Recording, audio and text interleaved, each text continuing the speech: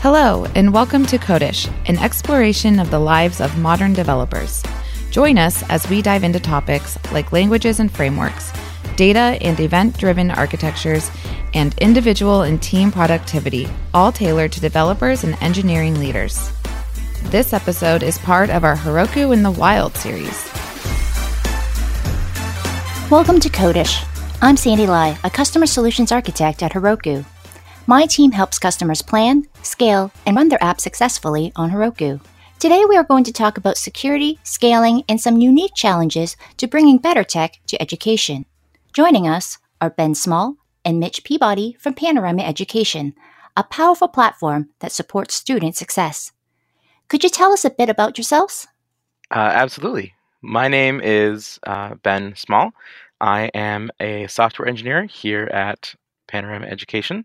I've been with Panorama for about 2.5 years at this point, and I work on our support and security teams. Hi, I'm Mitch Peabody. I'm an engineering manager at Panorama Education as well. I've been here 3.5 years now. I help run our infrastructure squad and am also on the security team. How about a little bit more about Panorama Education? Panorama helps educators, teachers, and principals and counselors to understand their students and their community better by offering feedback surveys for the school community to take and offer feedback. Also to measure students' social emotional learning so that those students can be better supported in their social emotional growth. And finally, Panorama offers a data dashboard and multi-tiered system of support platform that allows educators to more effectively identify which students are most in need of acute support and provide and track which supports are being given to which students so that they can efficiently and successfully make sure that every child succeeds. That's amazing. Like I have to say that the software looks amazing, and I wish something like this had existed back when I used to be a school teacher. So very excited to be talking with you today. As we're talking about adopting new technology, that can be pretty tough in any industry. How do you prepare schools to adopt your software successfully?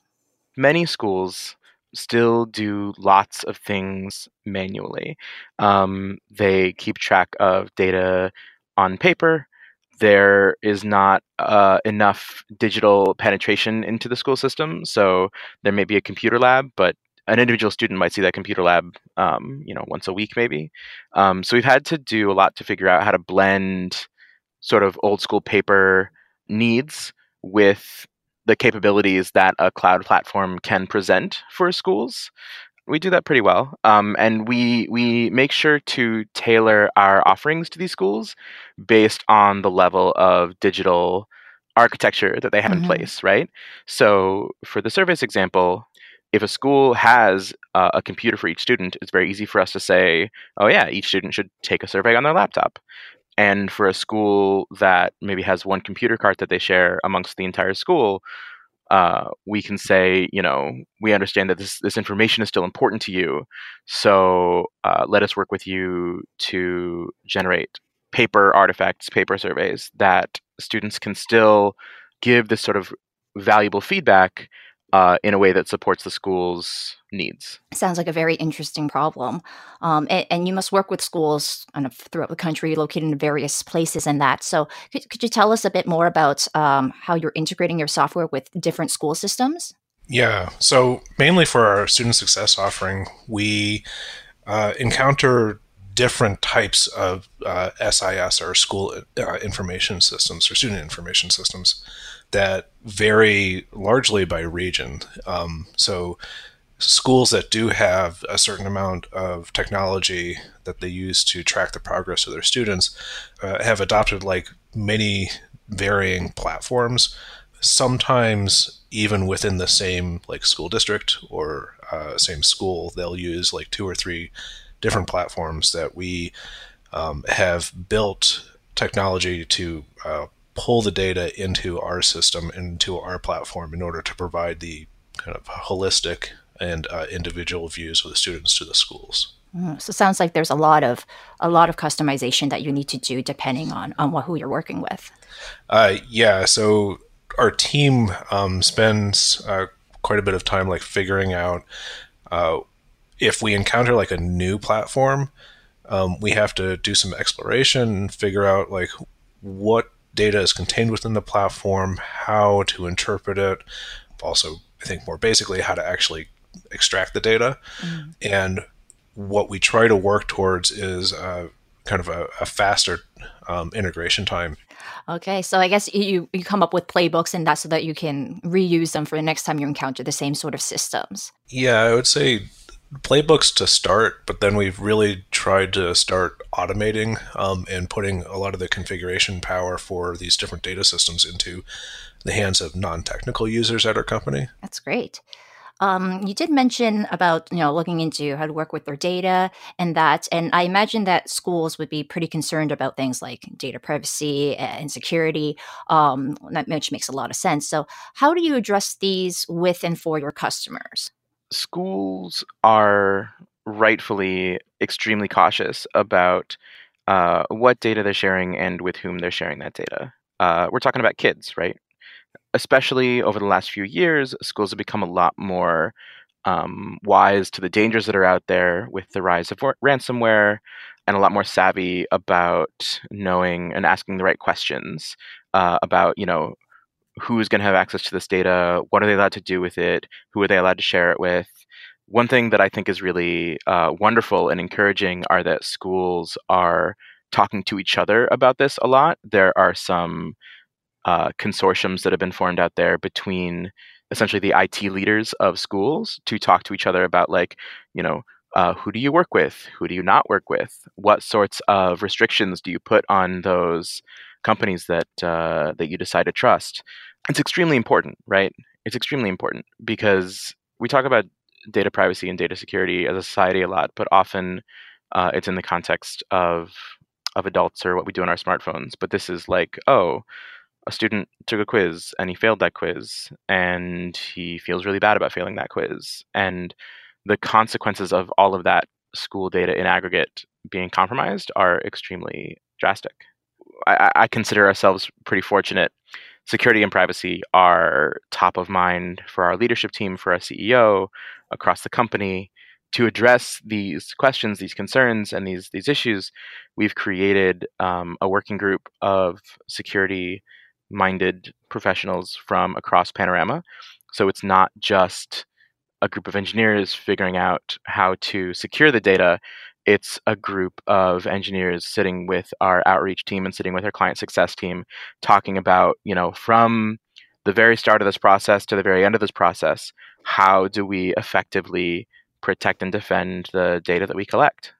Tell us more about this security working group. Like, where did it come from? Where did it come about? So when I started at Panorama, it was also coincided with the start of our student success platform, which is where we started pulling in a lot of sensitive student data. And we recognized early on that we needed to step up a security game. And so myself and a couple of other engineers, and our VP of engineering and our director of operations started the security working group. And we started meeting weekly. And we initially started by building a bucket list of like all the things where we thought we could improve and the places that we needed to pay attention. And from that, we figured out where were the changes and processes and things that we could implement that would have the highest leverage.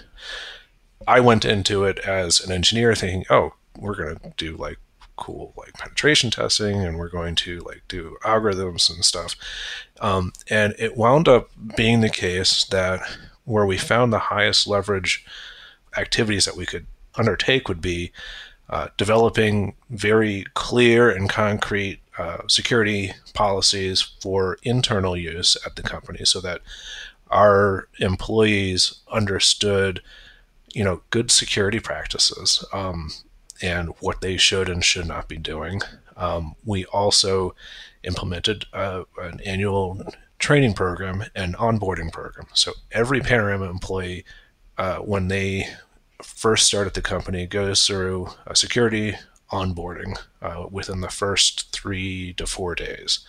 It's a training of like, here are the things that you need to know about how to be secure with your work and how to treat and approach privacy concerns with our clients, with schools. And we also repeat this training annually for all employees. In fact, we just had our annual retraining earlier this week. Wow, yeah, it sounds like you've taken a really holistic approach and attacking it from a bunch of different levels to make sure you're covered on all your bases. That's fantastic.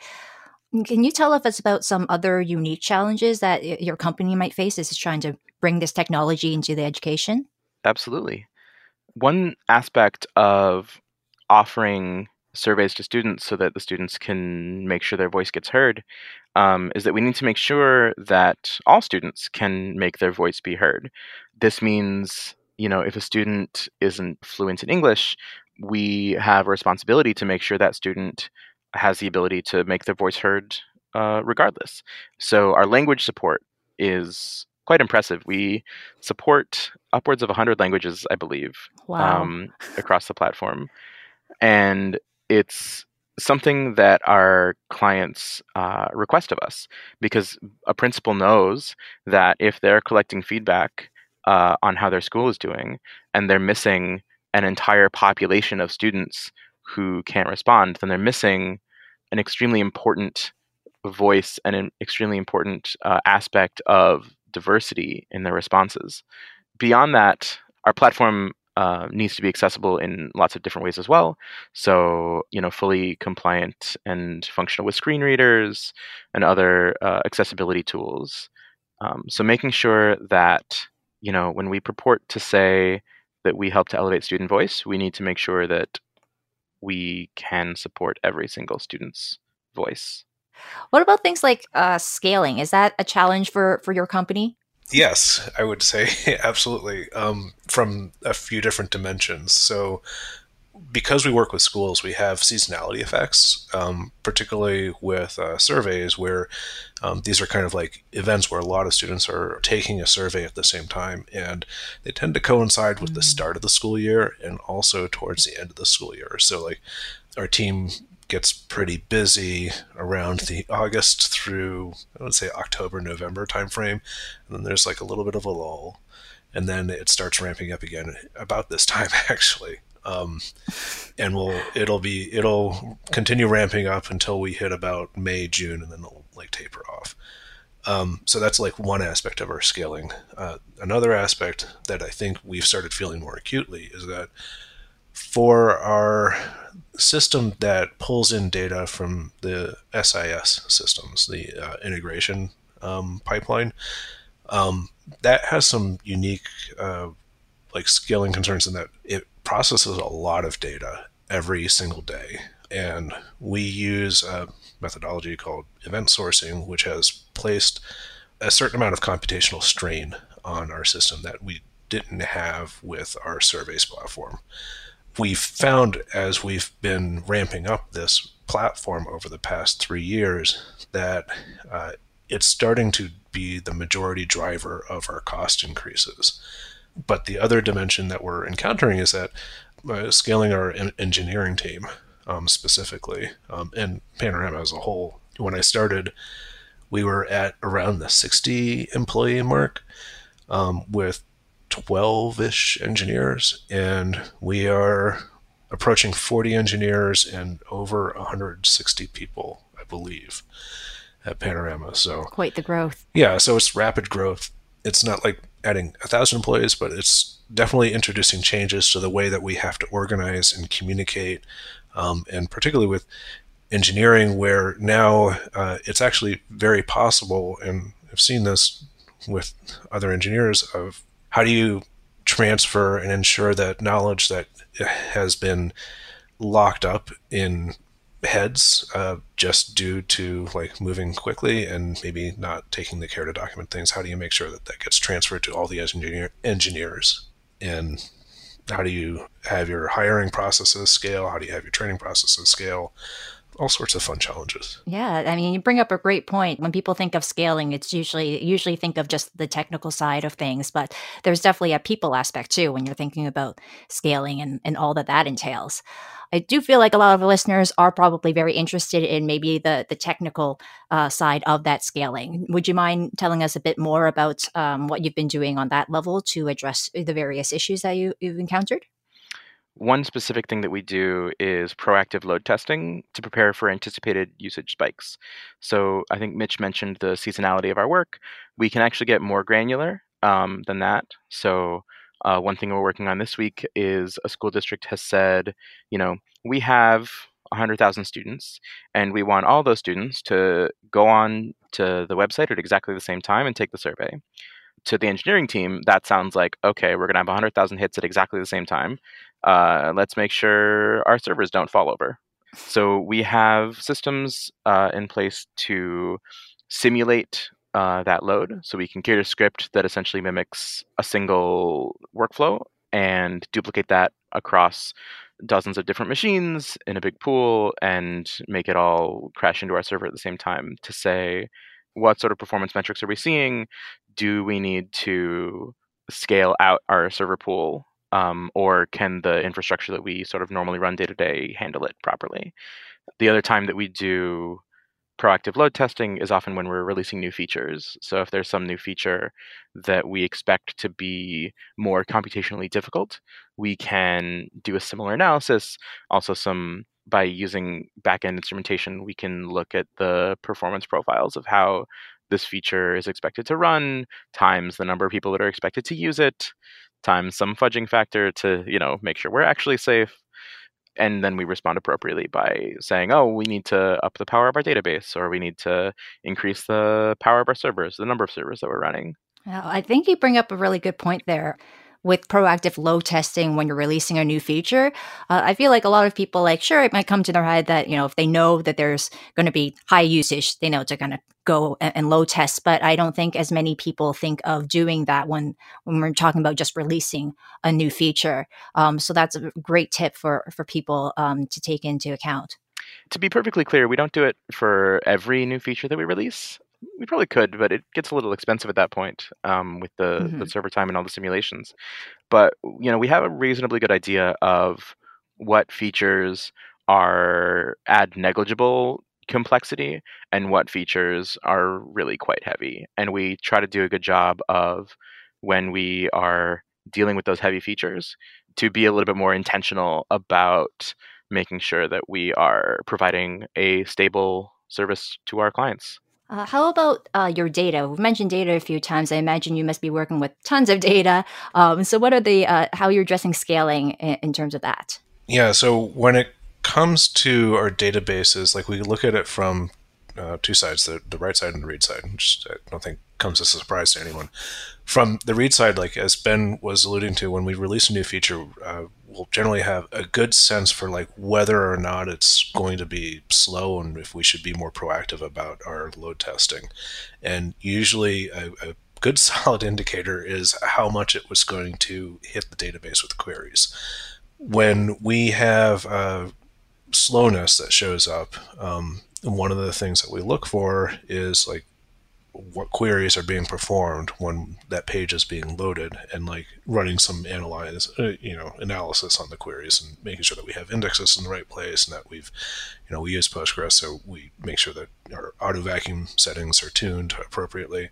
And then on the right side, one of the things that we've been doing lately is, I mentioned that our ingest pipeline is one of the drivers of cost, and that's because one of the things it does is it goes through a ton of data files and it writes a bunch of rows to our database every single day. Until recently, that was largely done row by row. So read a data file, we'd compute what's known as a diff or a delta of what's changed over the previous day, and use that to insert or update rows in the database. One of my squads have been testing a batched update system. So rather than have a fleet of machines all hitting the database at the same time. So they each have a database connection that they're using to put data into the same database. They are batching up the writes on local key value stores. And then after all that processing is done, doing a mass batch update from those individual servers into the database, which results in ultimately overall faster write times and less contention for database connections. And so that's actually work that's in progress right now, and we're seeing pretty significant improvements in our refresh times, going from several hours down to an hour. Nice. The other piece that we are able to take into account because of the specifics of our industry is that schools and teachers, they do some work at the end of the day, they close things down, they go to bed, and then when the school day starts up the next day, they expect everything to look refreshed and correct. But because we have so many different clients across so many different time zones, we can actually use that to our advantage and kick off the processing needs of our Eastern time zone clients first and work our way west across the country so that instead of scheduling all our jobs at the same time, we spread it out so that each group sort of has the best opportunity to be ready by the time that the data is needed. So Boston and New York are going to get their stuff done first, and Hawaii will get it done a few hours later. But to the folks in those time zones, it's the same experience. What do you do in terms of what's your monitoring strategy? You mentioned looking at metrics, of course, when you're doing your load testing and other things like that, but just kind of in general, what does your monitoring strategy entail? I would say that we have a pretty heterogeneous approach right now. So we use Heroku, which has quite a bit of monitoring already built in, and we use a number of third-party add-ons to allow us to look at log traces, to look at basic machine level kind of metrics, so load, number of connections, for our web apps, what are the status codes that we're seeing. We also use a PagerDuty system for if we see errors that are critical that are impacting the ability of our users to actually access the platform, it'll alert an engineer and say, there's something to look at here, this is concerning, and we'll be in a reactive mode. Where we're at right now is we're trying to become a little bit more proactive. So rather than waiting for problems to crop up, we create a view of our system that is going to allow us to say, oh, I see, X, Y, and Z metrics are behaving this way at this moment. This is a signal that I know portends maybe something more serious occurring down the line, so I'm going to get in front of it. The development of that monitoring capability is something that's still kind of ongoing, and I think Ben's squad has also put some thought into it as well. Yeah, on the engineering team, we have the most direct communication with clients, and so being able to go to a client before they notice a problem, or be able to fix a problem before we have to go to a client is even better. But being able to go to a client and say, we know that these users experienced issues, we've already identified the problem, and we've already fixed it. Have a wonderful day, is a much better experience from their perspective than them having to call us and say, hey, I'm trying to use your website and nothing's working. What's going on? Getting ahead of that curve and being more proactive and being able to detect problems before they start or as they're starting, as opposed to when downstream users notice the ramifications of them, is something that we're definitely investing in and trying to improve right now. Well, you've talked a lot about the scaling, security, and everything else. Do either of you have any more advice you can give to people that need similar levels of scalability or security needs? One thing that I've found that we do that's really helpful that I would recommend for anyone, regardless of the level of maturity of your security programs and your security needs, is to, first of all, have a written down plan for what happens when you need to figure out whether something went wrong, and practice that plan. So we run security and privacy drills all the time at Panorama. And we do it not because we're expecting something to go wrong, but because if and when something does go wrong, we want to be able to address it with a level head, and not be freaking out and not knowing what to do. Sort of having that experience under your belt really, really helps to make sure you respond to situations effectively and quickly and appropriately when they do arise. And I would add to that, practice them. Also for outages, not just security drills, but as you practice them, make sure that you take the time at the end of the practice to like figure out what should have happened, what happened, and what you could do better than next time. So rather than just say go through the motions, you actually use it as a learning opportunity and use it to improve your processes. The one thing I'll add to that is when you're thinking about what you'll do better next time, don't think of it in terms of what you'll do better next time. Think of it in terms of how you can improve your documentation and how you can improve your processes so that it's easier for the person who does this the next time to fall into doing the right thing. Going into those meetings and saying like, oh yeah, well, I did this wrong, but don't worry, I'll do better next time. It's a great sentiment, but it's not addressing the core of the issue, which is that, the system was not correct. So stepping up a level, like one of the things that I think we do really well as an engineering team at Panorama is we don't place the blame or seek to place the blame on individual engineers. Our ethos is that if someone was able to do something that impacted our systems to the extent that it brings them down or otherwise causes difficulty for our users, then it's a problem in our engineering processes and not any particular engineer. And so, bring this back down to the outage protocols and the security protocols that Ben's kind of talking about. We're not seeking to have people say, "Oh, I did this" or "I did that." It's more like, what can we do better so that when stuff really is going wrong and people are already at high levels of stress, we have something that anyone can refer to and very quickly figure out what they should be doing.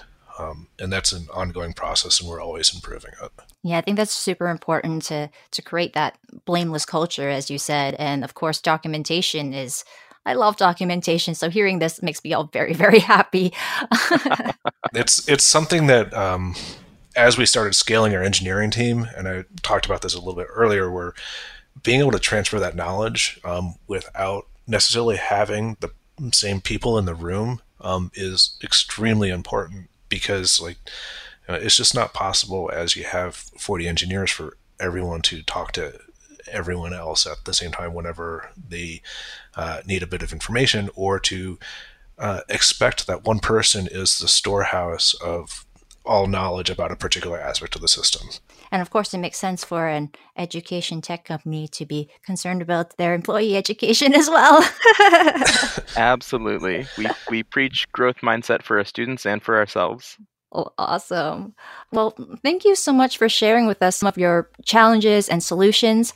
Listeners, you can learn more about Panorama Education at panoramaed.com. Thank you, Ben and Mitch, for joining us today. It has been wonderful. Thank you so much. Thank you. Thanks for joining us for this episode of the Codish podcast. Codish is produced by Heroku, the easiest way to deploy, manage, and scale your applications in the cloud.